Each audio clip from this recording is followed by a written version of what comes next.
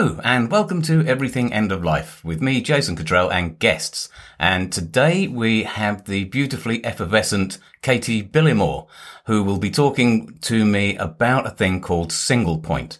Now, she's from St Helena, and Singlepoint is a call centre that is like no other. And you can call there if you have an incurable illness. You can self-refer. You can be referred by doctors. But they have a panel of nurses and paramedics ready to come out and help you should you get into difficulty. So let's hear more about that. Remember, if you like the podcast, do share, do say some things on Facebook, whatever you like. I don't mind. Let's hear from Katy without further ado. Hello and welcome to Everything End of Life with me, Jason Cottrell, and my guest today is Katy Billimore, who works for Singlepoint, which is a call centre like no other, and I kind of think that it's its 10 years anniversary this year. Absolutely. Yeah. The weekend just gone. So hello, Katy. Hello. How you doing? Very well, thank you. Good. Can you be kind enough to tell everybody a little bit about your job, your title and what you do, just briefly, and then we'll find out a bit more about you. Okay, so I'm a registered nurse. I registered in as a nurse in 2005, and I'm a specialist palliative nurse working for Singlepoint as part of St Helena Hospice, and I've been there for the last 4 years. That's brilliant. So how did you start off? Now, I've got to tell you, before we get to it, that I know a little bit about this, obviously.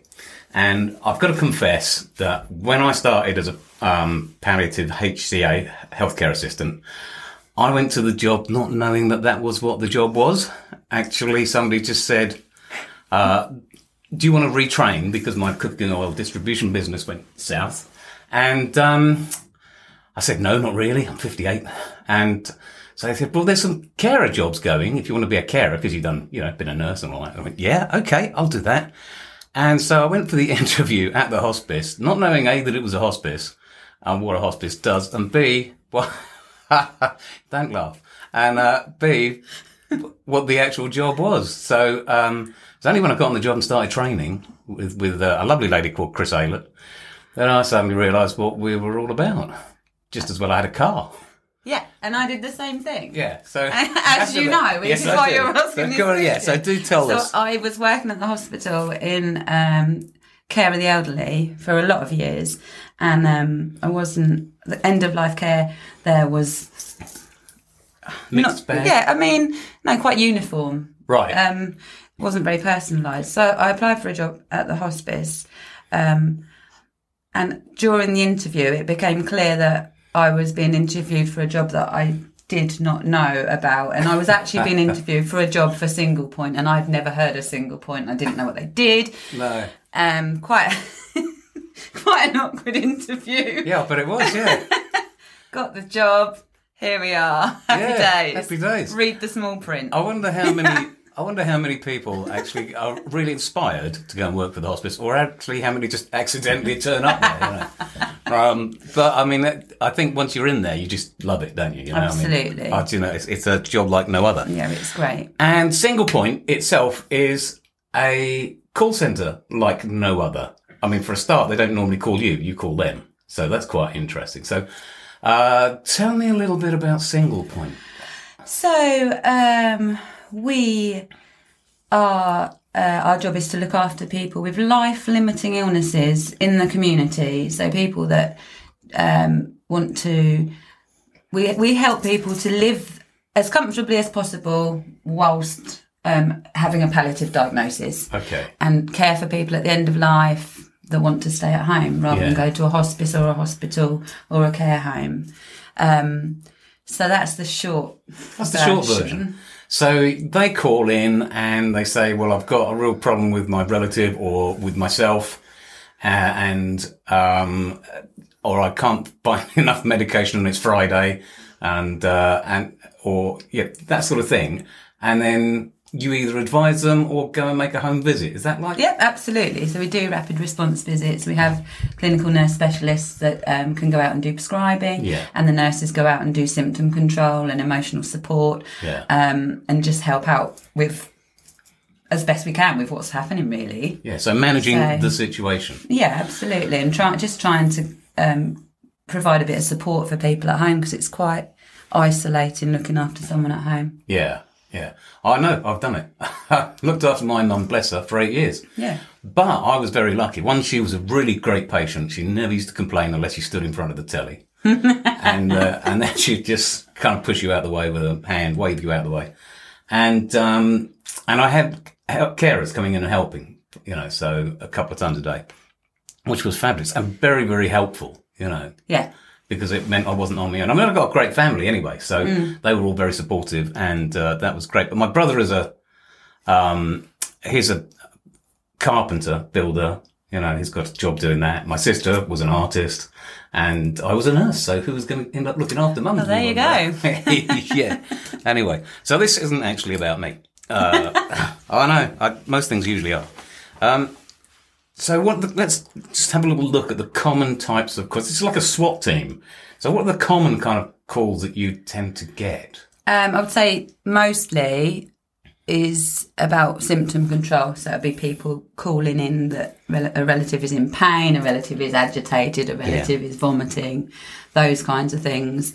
But you do get. I've taken my last painkiller, and it's 6 o'clock on a Friday evening, you do get and that. I haven't got any more, and I need another one at 8 o'clock in the morning. Yeah. We get those kinds of things as well.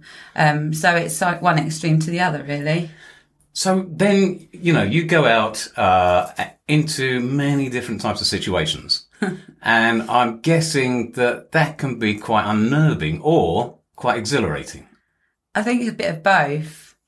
Okay. Tell us about that. So, most of the time, it's a really lovely feeling that if you can make a difference to someone, if you can go into a situation that's a crisis situation and spend some time and come out knowing that you've made that situation better. However, people that are struggling, with someone dying, there's a lot of emotion.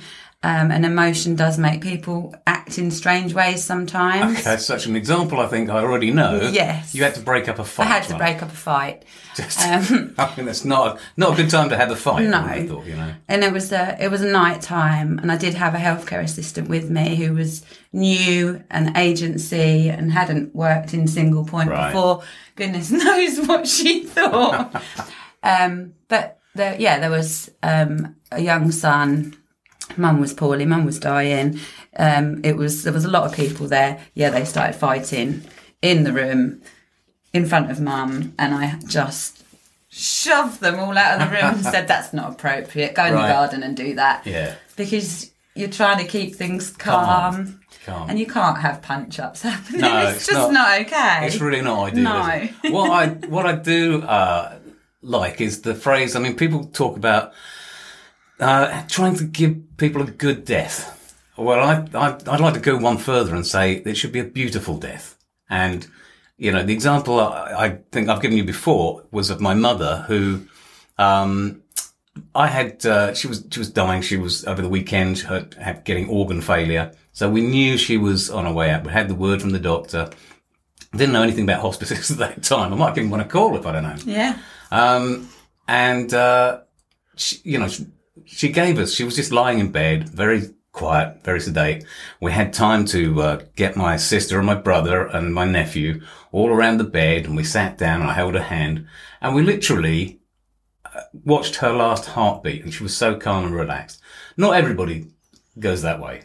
Okay. No. I mean, I get that, but that's what we're aiming for. But yeah, absolutely. So that's the best outcome of a sad situation. So we spoke about this before, that I was able to look after my dad at home. Yeah.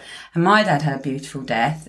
It was so perfect. It was the Queen's Jubilee weekend. Yeah. And he kept asking for the children to come and see him. The children all came to see him. He was holding court. He was funny.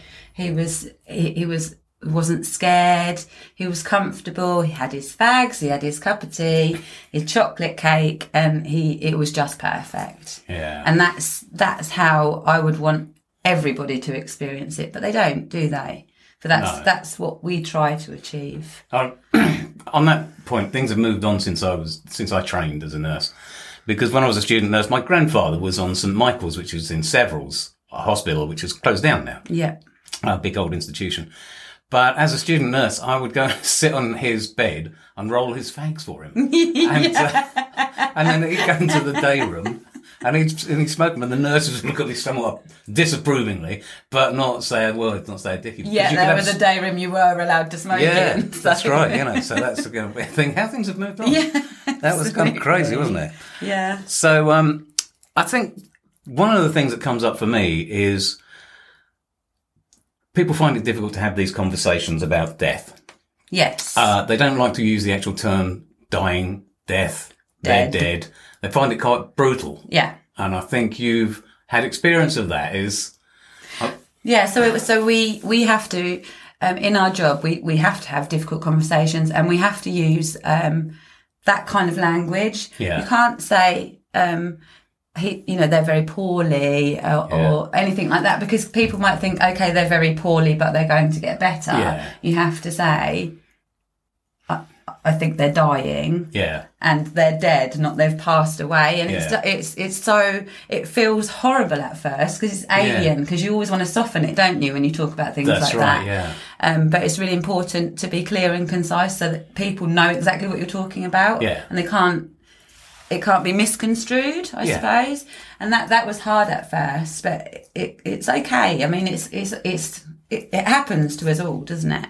It does. I found when I started at the hospice and I started coming home and saying, how was your shift? My wife would ask, and I'd say, well, we lost one today and somebody died and that other person was dead. And she said, I don't understand how you can do the job.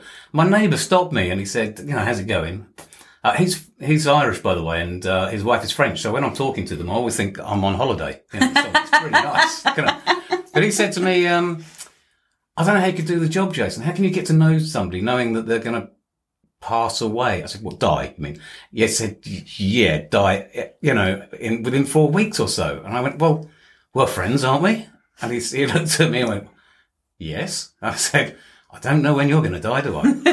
No. No. So he went, oh yeah, fair point. Yeah, okay. So, but it is the difficult thing to talk about. I understand that. Yeah, but it's really important to have those conversations with people so that they get what they want at the end. Yeah. Because if you haven't had those conversations and you don't know what somebody wants and they're not able to tell you, that's right. I mean, they don't get the death that they want, do they? No, we've got a cat outside mewling. Don't look at her. She'll just mewl more. I can't help it. She might go away. She looks so sad, doesn't she? No. I really hope that picks up. Yeah, thank you. So tell me, what do you love about Singlepoint itself? Because it's 10 years old. I just read that the person who did the first phone call was Nicole Hockett, who's actually one of our bosses now. Yes. So, which is lovely. Yeah. So what do you love about Singlepoint? We are a really good team. We're everybody that works in Singlepoint, I think you have to be a certain personality to do the job we do. Yeah. So there's lots of strong personalities. I've never worked in a team quite like it. We're very close. Yeah. It's amazing, and I'm in awe of all of the people that I work with, because they do some really good work. Yeah. And it's just I can't even explain, having done nursing for such a long time, that this team is just special, amazing people. Yeah. I think what's lovely is you've got that, that flexibility of your job as well, where you're sitting there waiting for phone calls and doing paperwork and stuff, and then you're out on the road. And so the job is really varied. Yeah, absolutely. You don't know what's going to happen from day to day. Yeah. And you sort of run your day. If you want to go and see somebody, you feel they need to be seen, you go. You don't have to ask for permission. Yeah. You go and see them. And if you need to be with them for 4, 5, 6 hours, then that's okay. Yeah. So it's it's not like half an hour visit, that's it, job done. No, I like that, because you're aiming for. What we're told that we're aiming for is to have them pain-free, agitation-free, anxiety-free, and emotionally well-supported. And when you get to that point, that button, I think you could have got the right level, haven't Absolutely. you? Right balance. Yeah. But that's a lot, isn't it, when you think about it? It's a lot to achieve. It is, and it's, in such a short space of time as well. I love it when we go in the morning for the first visit of somebody who's never had a hospice carer, and they're really tense and tearful and, because they've been probably looking after their relative on their own for ages. And then we go back in the afternoon when they know then that there's going to be 2 visits a day. They've got Singlepoint to call at any given moment if they've got a problem, and they'll be as responsive as they possibly can be. And they're relaxed and sometimes even jokingly. Yeah, absolutely. Completely different, isn't it? Completely different. Yeah, it's amazing. And that is what's really special about it. Yeah. So lastly, Katy Billimore, what is next for you? Are you sticking with Singlepoint forever? Or... For now, I'm very happy. Yeah. I'm very happy. I can't say forever, Jason. No. Nobody knows what's going to happen. No. I might win the lottery. And be a lady of pleasure. I've got to say, I keep a lottery ticket in my back pocket. I never look at it, and I never put it in, because until then, it's like Schrodinger's cat. I'm a multimillionaire until I know that I'm not. So just keep the lottery ticket in your back pocket. I need to do it, really. I'm never yeah. going to win. But no, I'm staying put. I'm quite happy. Fabulous. Well, listen, Katy, thank you very much for coming and talking to me about Singlepoint and St Helena. This is not a podcast, I've got to point out, for St Helena, but having St Helena on the doorstep is really handy to come and steal all of the experts from it. So that's really cool. You have stolen some of us. I have, yes. Yeah, I have. Done well. I've got some more to steal.